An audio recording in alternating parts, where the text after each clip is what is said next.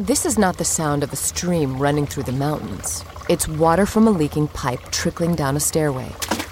That's not a frog splashing into a lake. It's a piece of sheetrock falling into a puddle on a kitchen floor.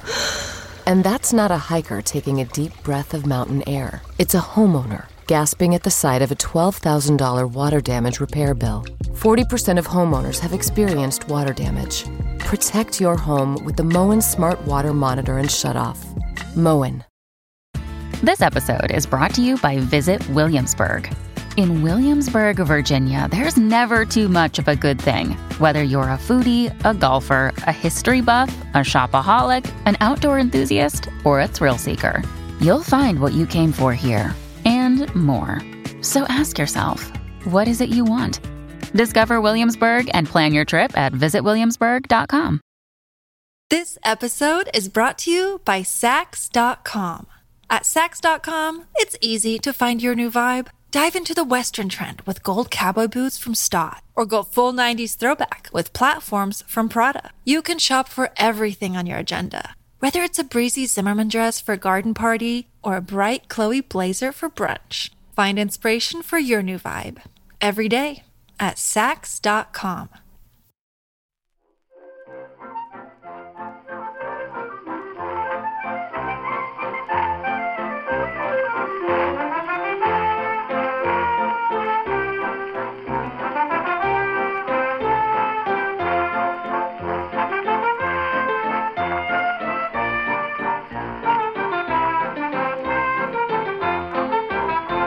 Hello and welcome to Backlisted, the podcast which gives new life to old books.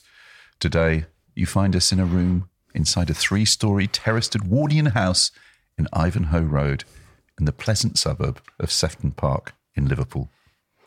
It's the early 1930s. We're watching a small boy, a plump toddler, sitting on a faded white rug playing with wooden building blocks. The floor is dark green cork. There are dark green blinds instead of curtains and a round Charles table with 4 legs and 2 little cane-bottomed chairs. The bookshelf has a tattered set of Beatrix Potter, and next to that there's a wind-up gramophone and a few old 78 records. I'm John Mitchinson, the publisher of Unbound, where people crowdfund the books they really want to read. And I'm Andy Miller, author of The Year of Reading Dangerously. And today we are recording our first podcast, as you can't tell, in Liverpool. And joining us are 2 residents of this fine city, each making their backlisted debuts. To my right, Jeff Young. Hello, Jeff. Hello there. Hi, Jeff. And further to my right, Lizzie Nunnery. Hello. Hi, Hello. Thanks for coming. Jeff Young is the author of Ghost Town, a Liverpool shadow play, which was shortlisted for the Costa Prize and longlisted for the Portico, published by Little Toller. Rough Trade Books published his excellent pamphlet, Deliria, in 2023. He is an essayist, scriptwriter for radio and stage, and used to write for TV. He collaborates with musicians and artists on installations, sound art, spoken word and performance projects in places such as a submarine dock, shipyard warehouse, derelict townhouse, cobbler's shop. Whoa. Oh, yeah. And boating lakes. And he's a collagist and assemblage maker. Wild Twin, the sequel to Ghost Town, is out in 2024. Pop quiz, Jeff Young. Okay. We are sitting in a building just by the Adelphi Hotel in Liverpool. Do you have any idea what this building was used for before it was a podcast studio? I don't know, so you could just make something up now. Is this where the hotel used to be that's in Letter to Brezhnev? Oh, God. Ooh. It is. It's on the site, isn't it? But I think it might be a newer building than... I only watched that last week. Did you? It looks like it There's from a outside. scene where in the morning in Brezhnev where Margie Clark's looking out of the window with the sailor that she slept with, and they look out onto that green space there. Psychogeography Yeah. happening in real time. Until Love it. quite recently, though, it was a Tesco here. Less romantic. yeah. Tesco geography, not psychogeography. For our younger listeners and viewers, of whom there are none. Letter to Brezhnev was a very good and popular film, one of the early films on Film 4, wasn't it, if I remember rightly? Yeah. Well, you have passed with that flying... You can stay, Jeff. Thank you. You passed that with flying colours. Lizzie Nunnery is a playwright, singer, songwriter and screenwriter from Liverpool. Her first play, Intemperance, a Liverpool Everyman production in 2007, was awarded 5 stars by The Guardian and shortlisted for the Mayor Whitworth Award. In 2006, her play Unprotected, performed at the Liverpool Everyman and the Traverse, Edinburgh, won the Amnesty International Award for Freedom of Expression 2006. More recently, Heavy Weather, staged at the Tonic Theatre, was nominated for Best Play for Young People at the Writers' Guild Awards 2022, and her play with songs, Narvik. That's the one. Is this a backlisted first? What? Is this the first time we've ever had the author theatre of a stage musical as our guest? Absolutely. Oh my goodness! Yeah, it was worth coming. Sorry, Lizzie probably doesn't realise that's a sincere excitement. That's not me being ironical. It's a big thing for us. Absolutely, that's wonderful. Narvik won Best New Play in the UK Theatre Awards in 2017 and will be produced in Bodø, Norway for European Capital of Culture 2024. Wow. Lizzie's short film Another World was produced by BBC in 2020, and her debut feature film With Love is in development with Blue Horizon Productions, supported by the BFI. She's currently developing an original TV drama series with BBC Studios, a psychological drama set in Liverpool. In Liverpool, yes. About Catholicism and witchcraft. Yes. She has also written extensively for BBC Radio, with latest series Daphne, A Fire in Malta, broadcast in 2019. Now, I do just want to tell listeners, one of the reasons we were so thrilled that you were able to join us is you are a musician. Yeah. And furthermore, you have written about local legend, the poet Adrian Henry. So we have one of the most qualified panels imaginable to talk about the Scouse mouse himself, George Melly. Well, because that's the book we're talking about, which is chronologically the first part of a quadrology of memoirs by George Melly, who, as well as being a Liverpudlian, born and bred, was a celebrated jazz and blues singer, a critic, writer, lecturer, cartoonist, aficionado of surrealism. Scouse Mouse was first published by Weidenfeld in 1984 and was almost the last of the quadrology to be published, although it covers, in fact, his first 14 years growing up in a middle-class Liverpool family tinged with eccentricity and theatricality, and his experiences at school. Subtitled I Never Got Over It, it was preceded by Rum Bum and Concertina, account of his time in the Navy, published in 1977, and Owning It, which covers his years as an aspiring musician in the jazz world of the 1950s, first published in 1965. He later named Scouse Mouse as his favourite of the four, adding, I don't know why the events of over 60 years ago should be so much clearer than those of yesterday afternoon, but they are. He also adopted that ever-useful motto for the memoirist, life is lived forwards but understood backwards. How much this classic childhood memoir helps us understand the complex life of the grown-up George Melly is one of the things we're here to discuss. When I say to you, George Melly, one of the things I've discovered when we've been preparing this episode is I thought I knew who George Melly was. And maybe I did, but there are all these other George Mellys I wasn't really aware of. And for reasons I think we'll talk about later, it seems to me that his reputation, his posthumous reputation, has probably suffered for that very reason. The reason he is not so well known is he wasn't one thing, or rather he was, and that thing was George Melly. So Jeff, if I say to you the name George Melly, what's the first thing you think of? I think of Liverpool. I think of the city. The way I got interested in George Melly was through searching for writers that were writing about the city. And to me, he's one of the quintessential Liverpool characters, iconoclasts, you know. I feel quite a potent connection to him because at the end of the street I live in, there is a place called Priory Woods, and George was born in a house in the woods. The house is no longer there. Yeah. He was born there just around the corner. The way I walk to the shops every morning to buy the paper, I walk down a street called Melly Road, which is a street named after his family. several times a week, I walk up Ivanhoe Road where he spent his childhood. I walk past 22 Ivanhoe, which he writes about in Scouse Mouse. And so I think I just always thought of him as someone that represents in some way the city. Plus the fact that my dad used to go and see him when my dad was young. My dad was a jazzer. He was into Humph, Humphrey Lyttelton and Chris Barber and that kind of thing. And he used to tell us stories about going to see George. So I feel it's like he's somewhere there. He's somewhere there in the atmosphere of the city for me. Okay, so here's the thing. I didn't even know he was a Scouser before we started doing this. Yeah. Well, that's what I mean. But that's what I mean. I had no idea. Yeah. I mean, it really. I suppose why would you? I mean, he's always loved Liverpool. He's always been very loyal to it. He's always come back. But his whole demeanour, he's kind of upper middle class from a business and shipping background. They had maids, they had staff. Yeah. Even though they were kind of shabby genteel. But his whole delivery, his voice, his vocal inflection, you wouldn't find a trace of Liverpudlian in that. So it is kind of quite a discovery. Well, he's very much an example of the self-created individual, the self-created work of art. Yeah. Isn't he? I mean, that's... Yeah. But being able to call on different things at any given time. Lizzie, same question to you. George Melly, when I say George Melly to you, who do you think of? Jazz singer and kind of eccentric, radical spirit.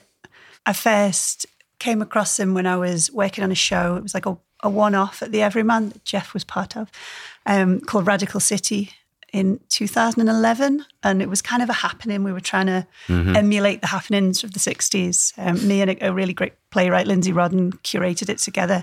So we were researching all the radical figures of Liverpool's history as much as we could.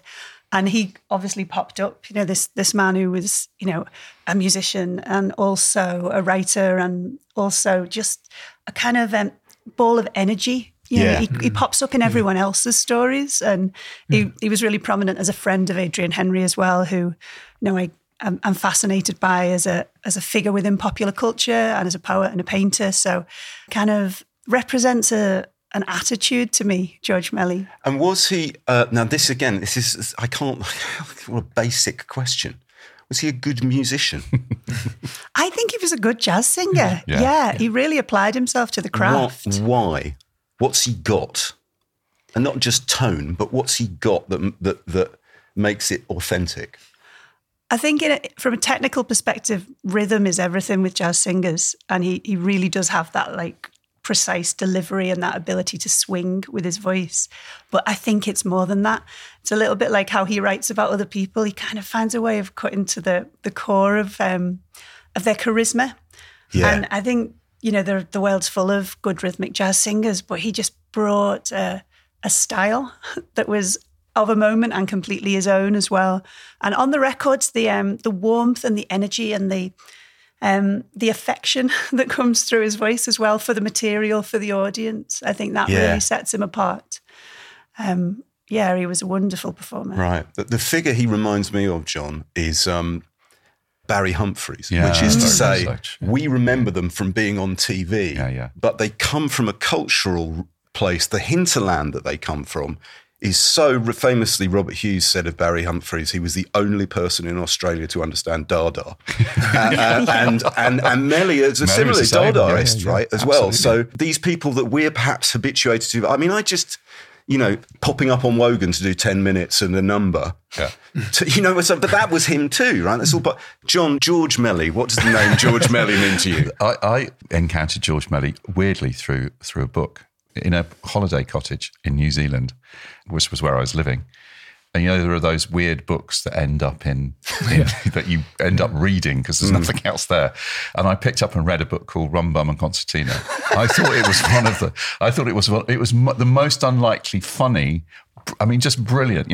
I sometimes think about influence in terms of being able to tell a story in what appears to be an effortless way. I mean, I devoured it and then lent it to friends and then I discovered much later on when I was back and in London And George Melly was not only still alive, he was performing. I went to see him sing, which is incredible. Yeah. And also the best of all was occasionally, if you were in Jerry's, or I very occasionally went into the Colony Room, and he was telling a story. It's that voice. He just had this incredible presence. Yeah. Obviously, you know, the fedora, the suits, but I think that ability, which is going back to what Lizzie was saying about the why he was a good singer. Maybe he wasn't a great singer, but he was, my God, if you were there watching him with John Chilton, the Feet Warmers, you didn't want to be anywhere else. It was just, it was just great entertainment. He was also, he's one of my kind of, the people I love who've got very low boredom thresholds, which I suspect is actually kind of, as you say, maybe counting against him now because he did so many things. Well, I will lob in my own connection to George Melly. As long-time listeners will know, my specialist subject is often the 1960s. And my knowledge of the 1960s would be much poorer without Melly's contribution, both in the moment as the decade was happening, as a satirist and a cartoonist and a reviewer and a columnist, but also, firstly, as the author of the script of the film Smashing Time. There's the soundtrack LP, everybody, which is perhaps not a great film, but a fascinating film in as much as it was written by Melly as a satire of swinging London while London was still swinging. So it's much sharper, nastier, and more cynical than you might expect from something, you know, Austin Powers-ish superficially. Okay. But also he's the author of a book that I talked about on Backlisted in our What Have You Been Reading This Week slot 8 years ago. Yeah. On episode 22, which is about the animal family by Randall Jarrell, I talked about and read a little from Revolt into Style, Melly's book that was his chronicle of what pop meant at the end of the 1960s as a result of the 60s. A still magnificent book, some of which I read again. I might read a little bit later on about pop, what he considered to be pop literature. He's all these things and all these other things we haven't talked about. Yeah. I have a quote before we go on to Scouse Mouse specifically. Near the end of his life, he was asked, would you say that your persona has overshadowed your talents? I was going to save this to the end, but actually it's just too good not to break it out now. Would you say your persona has overshadowed your talents? Well, he said, that's a sort of non-question to me. What talent? What persona? Yeah, good. A lot of people don't know I write, and a lot of people who read books don't know I sing. The maximum recognition I've ever received in public was after appearing on Room 101. It's a harmless programme, amusing even, but when I think of 30 years of singing and pounding the country and people come up to me and say, you were on Room 101, weren't you? People don't think you're real if you're not on television. I go into a local pub and I know the guys there, they'll say, I haven't seen you on the box lately, very accusingly. I don't care. I do what I do as well as I can. That's all. Yeah. Brilliant. Lovely. Proper artist, is what I'm saying. Yeah, I do totally what I agree. do as well as I can is as good a definition of artistry as we could find. So, Jeff, Scouse Mouse, is this your favourite of the volumes of memoir? It is. I read Owning Up first. I read them, I think, in the sequence they came out. I read Owning Up, and then I read Rum Bum, Concertina, and then I came to this when it first came out. And I think it connects to me because I write a lot about childhood, and I just find that he immerses himself so warmly, tenderly into his own childhood, and through his childhood, through his, it's quite a large family. His parents, his brother and sister, his grandparents, the aunties and the uncles, and he creates this vast cast of characters. He says at one point that they're like characters in a radio show, and it's this there are so many characters that you lose track. Yeah. And I actually really like that. Yeah. Sometimes I turn back a few pages and I think, oh God, who is this? Yeah. And it kind of doesn't matter because he's so, he loves them, you know. And so I found that warmth and generosity and good humour. Even the people that he doesn't particularly like, he's really kind to, you know. So childhood. I write about childhood a lot. I just wrote a book about it, you know. And again, it's touchable. I can, even though it's, you know, nearly 100 years ago, the houses are still there and the streets are still there, so I can walk through his story. And do you, Lizzie? Do you feel Melly's powers of recall here are suspicious? I think he acknowledges that. He talks about his cousin's research that he's drawn on, and he mentions the fact that he's had to check things and look into things. Yeah. It is very detailed. Yeah. It is incredible that anyone could remember every detail of the nursery, as you read at the beginning. Yeah. But in a way, I believe that. I believe those kind of caught fragments of childhood. There's a moment when he talks about the backyard in Ivanhoe Road and the washing flapping and this like slice of sky, and you think it's beautiful, isn't it? It's so well written, isn't it? Yeah. And you think, well, that's a little piece of childhood that's caught. But then, there's a lot that I think he's presenting as I remember that must be kind of gathered through time, unless he has an incredible recall. Hey, some people do. A bit of both is fine. Yeah. And he says, you know, the thing about memory is that your memories, there's a lovely bit where he remembers being next to his mother in a car looking up at her, and then she says, only problem with that is my mother never drove. Yeah. It is a book about memory as much as... His fidelity to representing what he thinks he remembers would be my analysis of it. Is genuinely remarkable, I think. Lizzie, you said something really interesting before we came on air about how he observes himself as a character while recording his perceptions. Can you give us an example of him doing that? I think it's there throughout, and it makes it a really fascinating book. I think that we're particularly used to modern memoirs having a narrative angle. And I think it's really interesting how he doesn't paint himself as kind of hero or victim, or he barely draws any lines of, my mother was this, so I became this, or this is why I'm a singer. He just kind of places himself in a moment and observes how he felt, and, you know, his kind of sensory experience. And I think oddly that connects to everything he writes later about pop music and about kind of releasing yourself from the weight of the past. But there's a great bit that's actually, I think, in look at those post-its. I'm addicted to post-it notes. Yeah, right at the end of Scouse Mouse, when he's talking about having his holiday in Birkdale when he's been evacuated, and he just kind of ponders about why he did this thing. And I'm certain this is a real memory because he's as baffled by it as anyone else. And he says, that evacuated holiday in Birkdale, I decided one afternoon to dress up in some of Maud's clothes, make my face up and walk with Andre, then 8, into Southport. I've no idea why I wanted to do this. I've never been attracted to transvestism, and with this solitary exception, have only worn drag at fancy dress parties when it was requested, and once, as a joke, during the last evening of a season at Ronnie Scott's. This day, however, I went to pick up Andre, and we set off down Waterloo Road, me tottering along on Maud's court shoes, Andre with strict instructions to remember to call me Auntie. On the outskirts of Southport proper were 2 back-to-back public toilets sited on an island in the middle of the road. Holding Andre firmly by the hand, I entered and used the ladies'.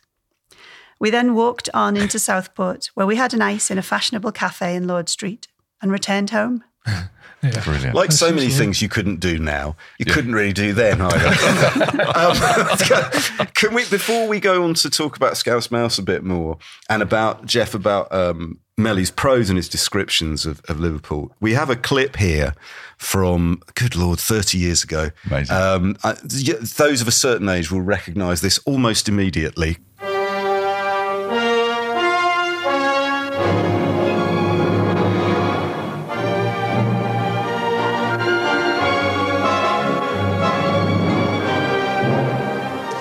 Foggy night in old Liverpool, birthplace of a flamboyant entertainer who made his musical mark on the city long before the Beatles ever immortalised the Cavern Club. And tonight he's back in town for a nostalgic gig. As a young boy, his greatest thrill was a weekly visit to this theatre, the Liverpool Playhouse. And tonight he is the top of the bill. When I tell you that our man has been a sailor, a writer, a critic, an art expert and a jazz singer, you'll understand why nobody has ever called him predictable. Here I go.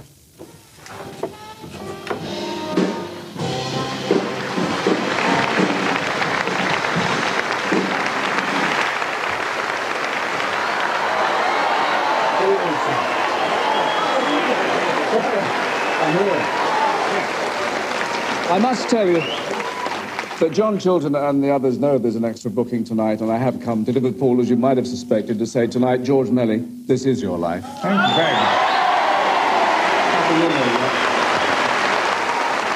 I never thought it would happen because I didn't believe I knew enough respectable people, you see. Well, enough people know you, and there's a story as colourful as one of your suits to be told. Is there now? Yes. And we're heading to a studio near here to tell this, so it's time to let the good times roll and to thank your audience once again. Thank you. Jeff, could you, for listeners, could you describe what George is wearing on stage? I can, but with a slight caveat is that I'm colourblind. I'm so sorry. However, guess it's fine. However,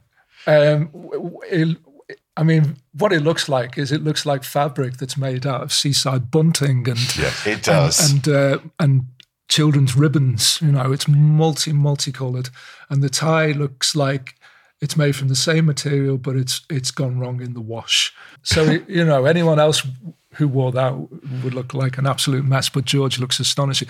The one occasion when I met George Melly, he was wearing lilac, apparently. A lilac pinstripe zoot suit. Yeah. Very good. You can find the whole of that episode of This Is Your Life on YouTube. If you are a fan of smashing time, go forward to 14 minutes in and Rita Tushingham appears as a guest. So, Jeff, the prose then. The prose. What I was astounded when I read this, again, on a very basic level, I think one would be inclined to think of a book by George Melly, certainly at this point, as, you know, the light-hearted memoir of a celebrity. And indeed, the phrase celebrity memoir is so devalued now. Yeah. I was astonished how well written this is. Yeah. Astonished. And actually, it wasn't very widely reviewed. I had a look for reviews. There aren't many because presumably people thought George Melly. We don't review George Melly by the time this comes out. What are the trademarks of the prose in here? Yeah, I think it's that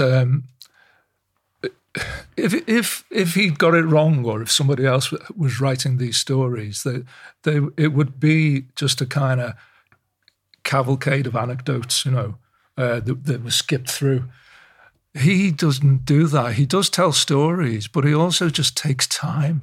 He enters into it. He immerses himself into, you know, going back to that thing about the way he remembers or misremembers or invents the memories of the rooms. You know, but it's this kind of inner space.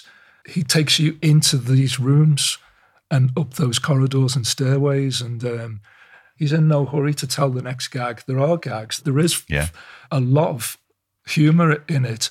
But he's relaxing into it. He's in no rush, and neither should we be. Let's absorb the character and atmosphere of these places and these incredible people that we meet on the way. You know. John, that you had read Rum, Bum and Concertina, and Yeah. that was a fairly notorious book in its era, was it not? It was. How does Scouse Mouse compare to that? I think I'm with Jeff in I love Rum Bum and Concertina, but it's a performance out to shock, out to kind of, a Pâté le Bourgeois. Whereas I think this is one of the most interesting books about early childhood that I've read. One is he does the structure of it is interesting. He does the flaneur thing. He's taking Carol Ann Duffy, who married to Adrian Henry, around showing her Liverpool and his old haunts. That's what starts him off in this sort of train of recollection. And he comes right back to her at the very end of the book and to point out all the places and to sort of wrap up the ends of what happened to this extraordinary cast of characters. I really like what Lizzie said. He doesn't, I mean, there's a funny bit which I might read later about his mum's sexual fantasies, but he doesn't do any kind of Freudian analysis. He doesn't try and explain how did George Melly come out of all of this. What he does is he gives you an almost, it is almost unbelievable, beyond Dickensian, the kind of the characters, his mother, his quiet father, and then all the uncles and you say you get completely lost. You're having to check back. And he says things like, I don't know very much about my mother's family, and proceeds to tell you everything about all these incredible characters. I'd just like to read a little bit, the bit you were talking about the book starts with him flaneuring alongside Carol Ann Duffy. For personal reasons, I found this an uncanny experience reading this. I was in Liverpool recently singing for 2 nights at Kirkland's. Where was Kirkland's? Kirkland's is on Harman Street. It's now called Fly in the Loaf. It's a boozer. It used to be a bakery, and then it was Liverpool's kind of city centre's first proper wine bar. Okay. Yeah. Originally an elegant 19th century bakery, right now this wine is so bar. Great to have this level of with a music room above it. I know.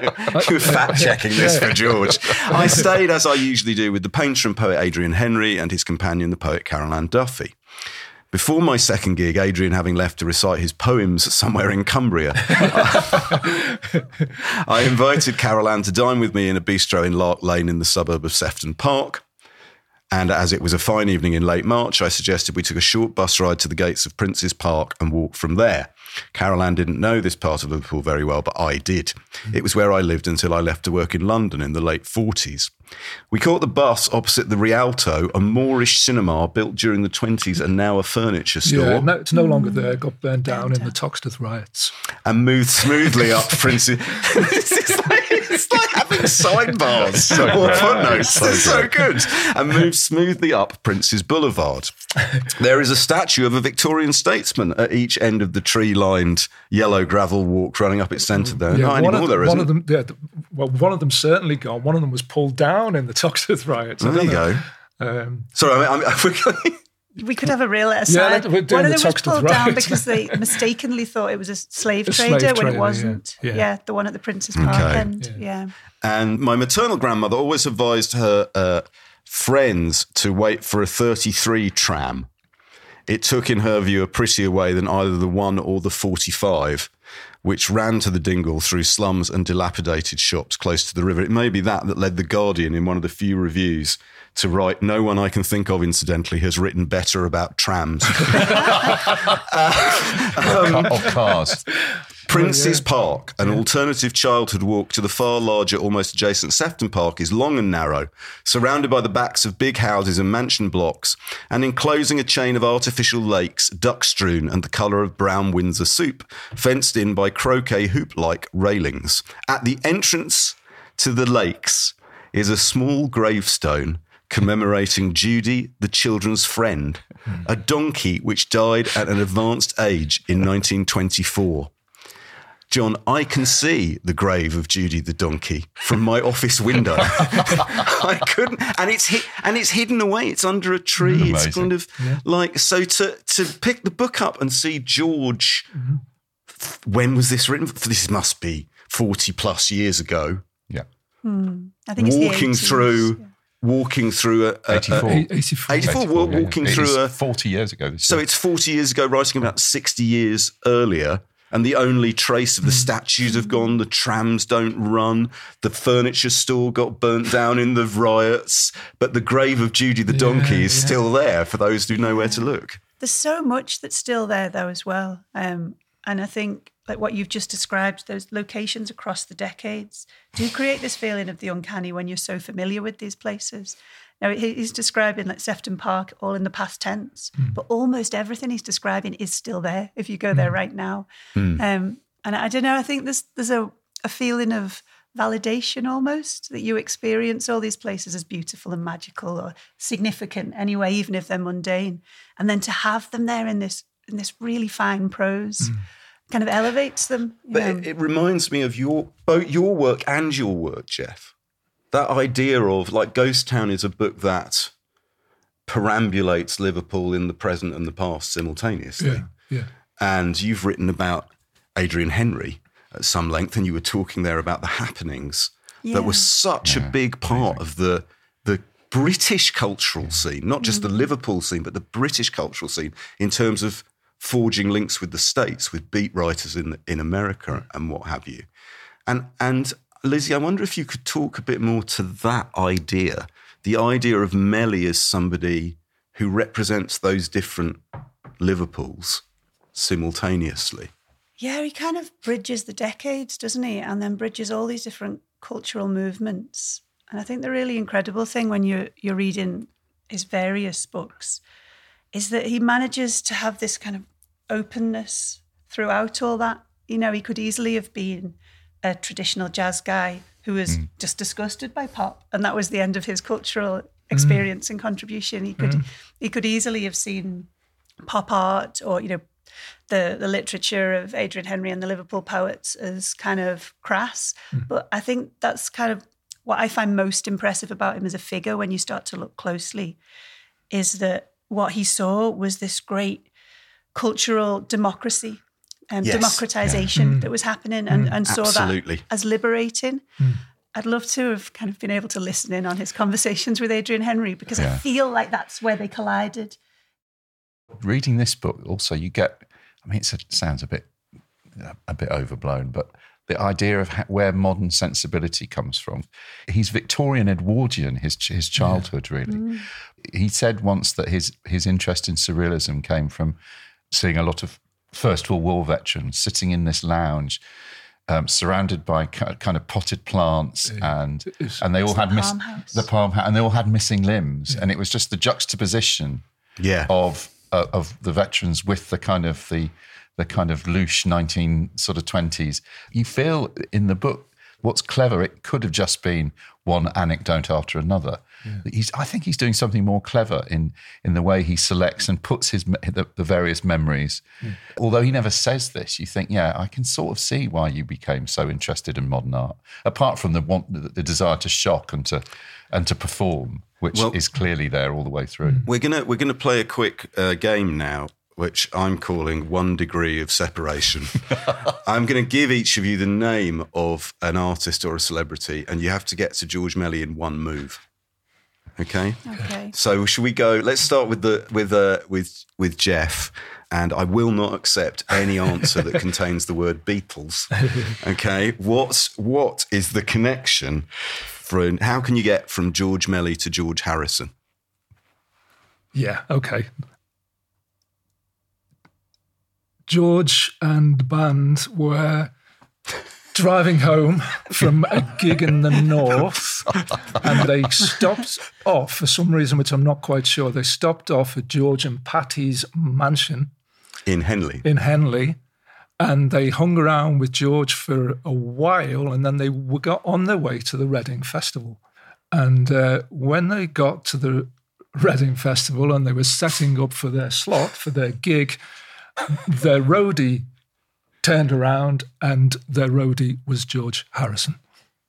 Wow, that's not the answer I have on the card, but that's what a good answer. Yeah. Can I give you another link then? Yeah, go on. Oh, great. Okay, this is from a piece from the Liverpool Echo.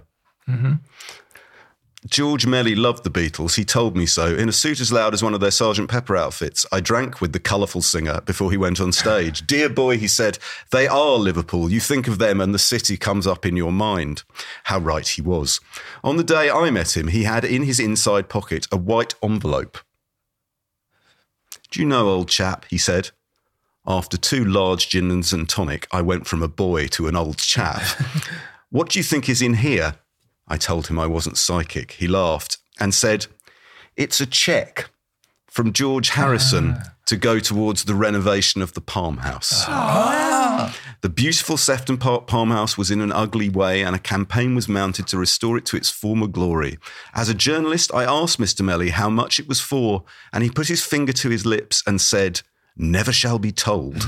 George Harrison, he pointed out, didn't want publicity. Oh, wow. Beautiful. Brilliant. Isn't that great? Yeah. Stunning. I feel I have to say I got married in the Palm House. Oh! And that could never have been possible No. without the 2 Yeah. Georges. Wow, that's so That's nice. beautiful. All right. Yeah. Well, Gorgeous. Lizzie, I turn to you then with, you're probably not even old enough to know who this is, but we'll give it a go. Get from Tony Hancock to George Melly in one move. It is George's sister. She was an actress and she was on Tony Hancock's Half Hour. Andre Melly, that is quite correct. Passed with flying colours. Brilliant. Did you know that? I didn't know that, no. Okay. What did she play in Hancock's Half Hour?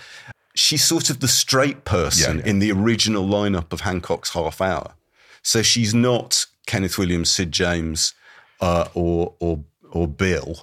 She's there to kind of give Tony the flat lines. We should give credit to Maud, the Melly mother, because she was.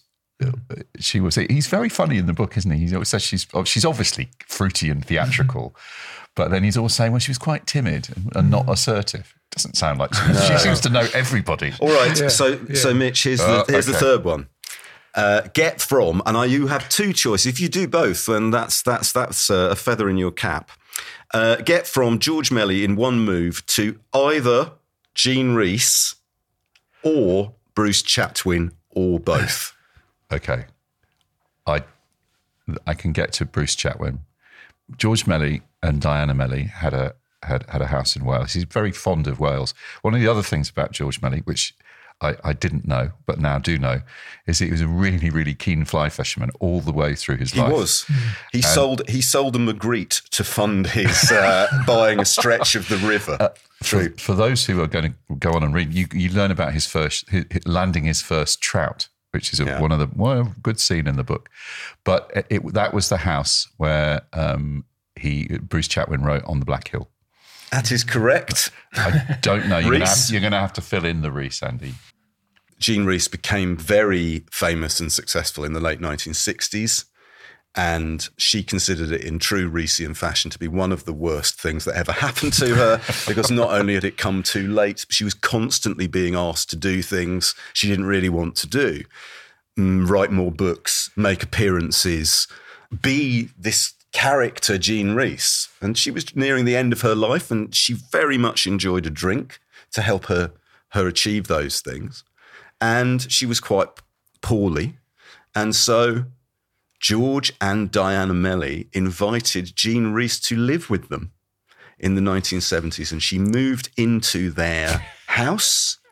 And 6 months later, she moved out again because it was a disaster. Do you think they'd read the early Jean Rhys novels? I think they just thought she was, again, They loved... Andy, were she still alive? And I know you love Jean Rhys like no one else. Would you invite her to come and share a flat with you? I would take her out every day, Johnny, and we would go and visit the grave of Judy the donkey. We would go to the Palm House. We would take a little drink there.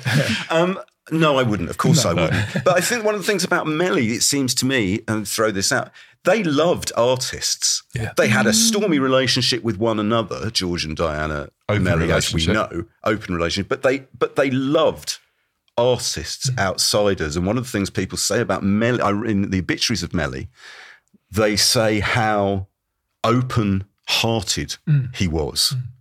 I was talking to somebody just yesterday whose agent, a comedian whose agent had known George Melly when he was a young man. And George had not had an inappropriate relationship with him, but he had tutored him, in the agent's words, in how to be gay in an era where it was not so easy to be gay, because George saw it as almost pastoral care. you know? Yeah, yeah. He reminds me in that regard, actually, of Simon Napier Bell, the kind of music manager, managed the man who took Wham to China and managed the Yardbirds. But Simon once threatened to sue the Daily Mail for suggesting that he wasn't gay. But he has come to that weird... I think George Melly was a bit like this. You know, he said, I think if I was living my life over now, if I was born now, I wouldn't be gay, because it's just so dull. Everybody's put into these little pigeonholes. And I think there's that sense always, you know, the fact that George was clearly bisexual and had relationships with both men and women. He didn't like to be pigeonholed. He didn't like to be put into a box. He's actually like Reese. Yeah. Who are you? I am whatever I say I am. Yeah. Right. That is, and you base that on my choices. This episode is brought to you by Saks.com. At Saks.com, it's easy to find your new vibe. Dive into the Western trend with gold cowboy boots from Stott, or go full 90s throwback with platforms from Prada. You can shop for everything on your agenda, whether it's a breezy Zimmermann dress for a garden party or a bright Chloe blazer for brunch. Find inspiration for your new vibe every day at Saks.com. Hi, I'm going to whisper some things to you now about Crunch chocolate bars, because apparently this whispering thing is a thing that makes you feel things. It's saying something crunchy is coming in the candy wrapper language. Imagine your tongue hiking up those crispy, rocky ridges. Now, drum roll, please. Wow, that's good. Crunchy, munchy chocolate doesn't whisper. Turn up the fun with Crunch. Jeff, I'd love you to read a little bit from Scouse Mouse in a minute, but there's a wonderful interview you put me onto with Melly on daytime ITV. Right? Remember, this was on daytime ITV. He wasn't proud, was he? If people asked him, he would do stuff. You put Farmhouse Kitchen as being on, and then you put this. This comes on. Why the arts, George? Why do you think they're important? Well, I don't think all art's important at all. I never think that sort of art, which is almost an extension of what colour you choose for your curtains or your walls, are important. I don't think of art as purely sensory pleasure in arrangements of colour and shapes. I think art's important in that it suggests, as it were, an alternative reality.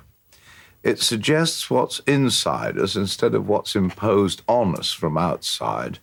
Any picture which for me is worthwhile is, in a way, an exteriorization of what's inside the person and a form of statement which is in itself revolutionary because it opposes the humdrum and the dull.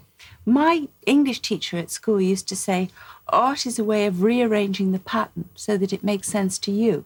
Would you agree with that? No, I think your art teacher at school was talking nonsense. I don't rule out the fact there are good painters and bad painters, but in a way I'd sooner have a bad painter who had something interesting to say about him or herself and the world about him or herself than a good painter who was purely interested in what your art teacher suggested, arranging shapes, patterns and colours. Yeah, I think that really connects with Adrian Henry and his what spirit way? as a painter. Well, his attitude of kind of quantity over quality, just always making things, whether it's a poem or a happening or a picture. What he says there is so beautiful, and it's almost like you could use that as, that could be on a poster. Yeah. It's almost like a manifesto statement, and it's kind of everything that's gone wrong with cultural education, Yeah. He whenever that was, decades ago, that should be on the school, in art schools, on the walls in art schools. We need to open up to possibility. He says on numerous occasions I think in a few of the books, when he's talking about a particular character, he says she was original. Yeah. And it's embodied, isn't it? It's not kind of, like you say, it's not a manifesto. He's not laying out his philosophy in this book. No. He's sort of showing you, this is what I've got. This was my childhood. Yeah. This is where I came from. Yeah. And this is still what informs my imagination. Yeah. Could you read us something from the book? Because I feel we want to hear some more from the book. Okay, I thought I'd read this, which is kind of, we've talked about this kind of memory and misremembering and what is the reality of memory. He says this specifically to do with childhood. You come to as a child as if from a major operation. Oh, yeah. Pink blurs loom up, solidify interfaces, become recognizable, objects materialize, continuity establishes itself. Early memory is fragmentary, a box full of unsorted snaps, many of them of people and places whose significance is lost.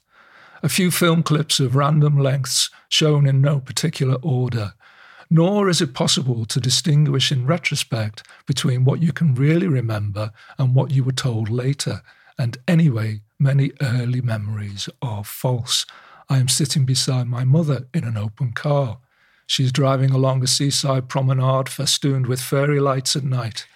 Everything is in shades of milky blue, the sea, the pier, the boarding houses. I am very happy. I smile up at my glamorous mother. The only flaw is that my mother never drove a car. A maid, a friend of my nanny's, is hanging up sheets in a small garden on the side of a house opposite ours in Ivanhoe Road. A blue sky full of little clouds, blossom on a stunted soot-black tree, the sheets very white, the arms of the maid red from the suds, the whole composition cramped and angular without depth. Why this image chosen from so many which have been forgotten? Why a white horse galloping across a green hillside in North Wales, lit by brilliant sunshine under a dark sky? Early memory has no discrimination. When everything is equal, without associations, without any meaning beyond itself, there is no measure available, no scale. My mother drives her car. The maid hangs up the washing. Wooden pegs bought from gypsies who came to the door. The white horse gallops under the dark sky. That's so good. If you didn't know it was by George Melly, you wouldn't know it was by George Melly. You'd be right up there. Virginia Woolf, or one of the great modernist writers. I think that's an astonishing passage. I've got a similar passage here about number 90 Chatham Street. Chatties, which is the house in which his grandparents and various family members lived.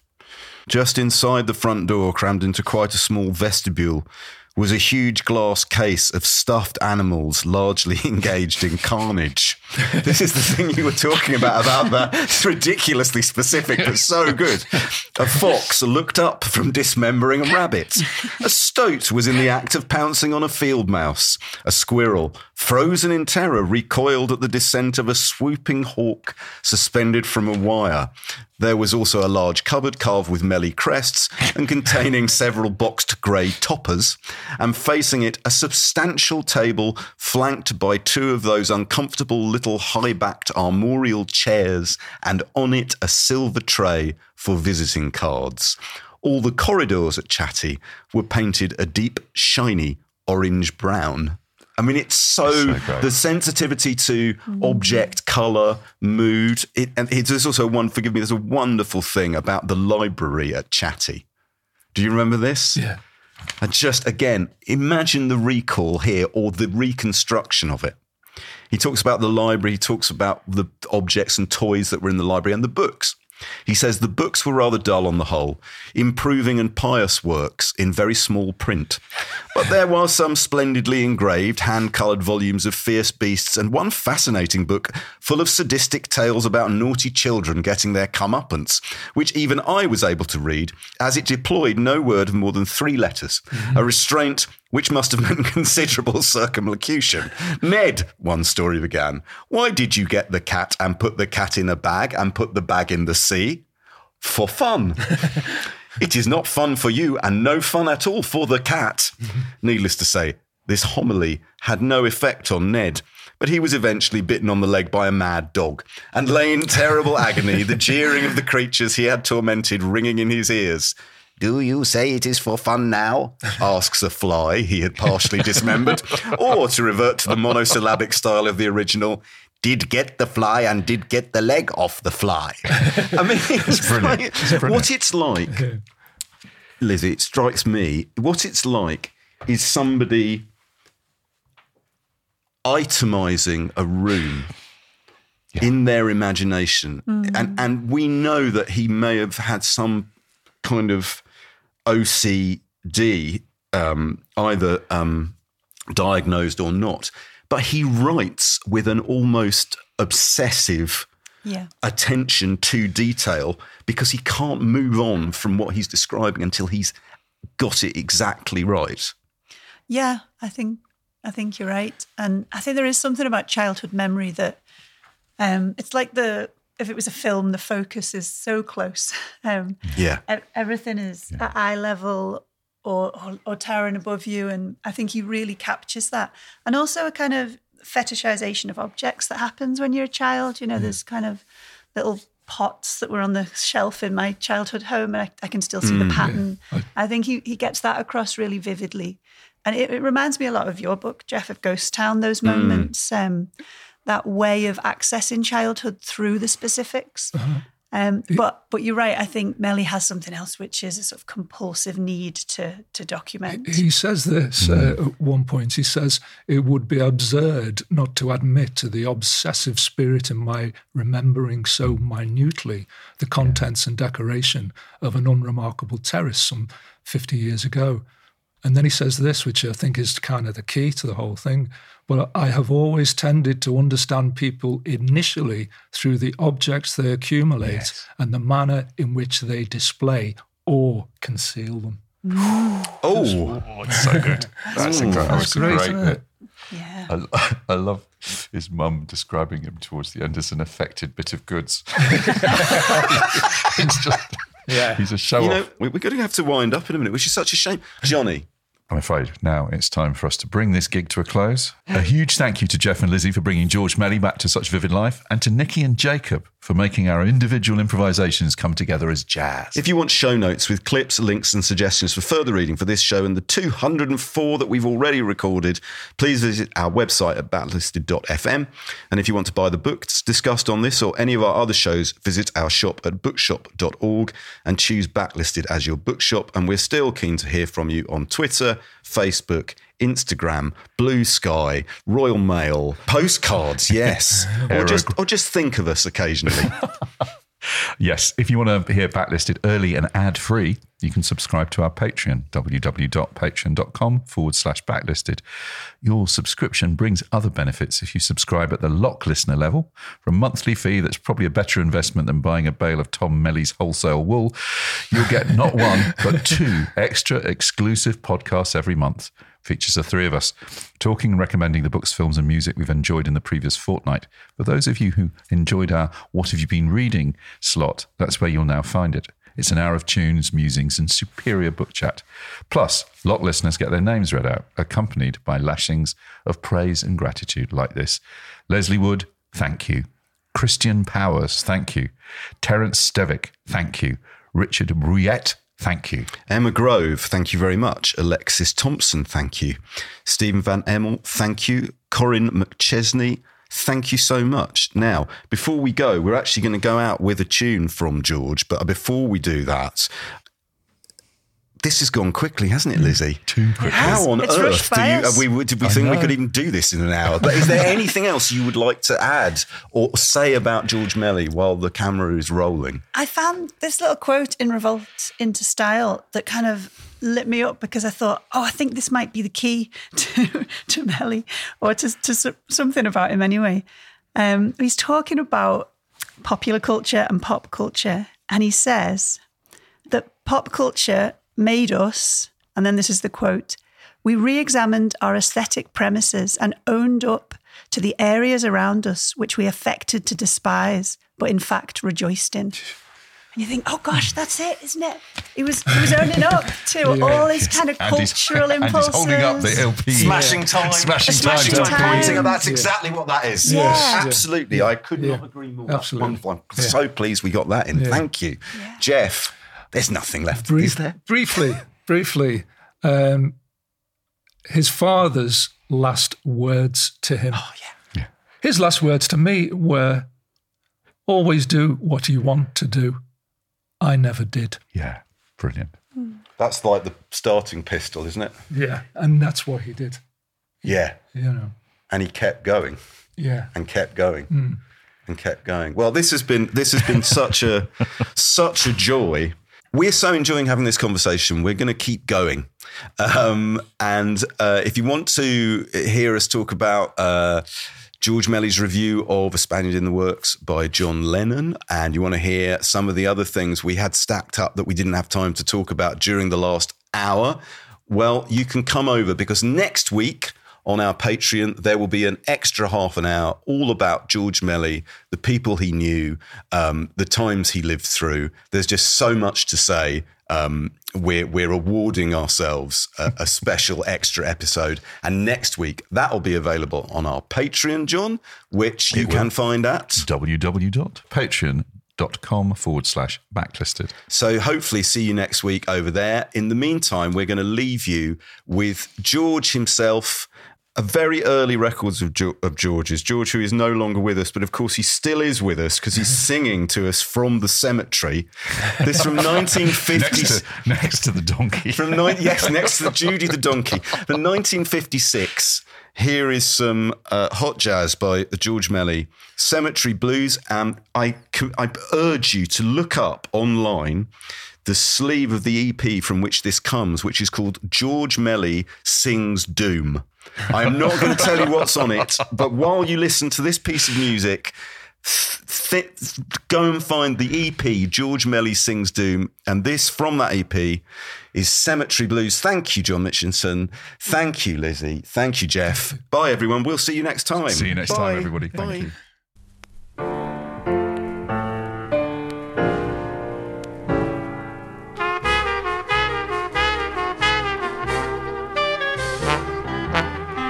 I knew a gal named Cemetery Life down in Tennessee. She had got a pair of mean old graveyard eyes full of misery, and both by night and day you could hear her sing the blues away. I'm going down to the cemetery, 'cause the world is all wrong. I'm going down to the cemetery, 'cause the world is all wrong. To join with all them spooks and hear them sing my sorrow song. Got a date to meet a ghost by the name of Jones. I've got a date to meet a ghost by the name of Jones. Well, it makes me happy to hear him rattle his bones. He ain't no fine dresser, he don't wear nothing but a sack. I said he ain't no sharp dresser, he don't wear nothing but a sack. But every time he kisses me, them funny feelings scramble up my back.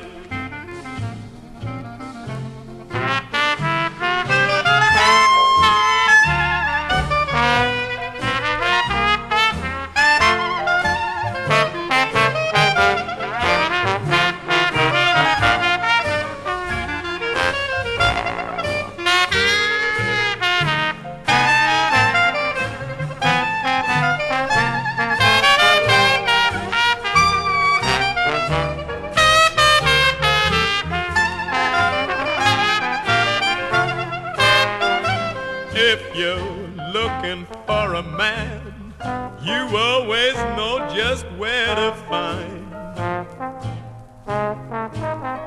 Said if you're looking for a man, you always know just where to find.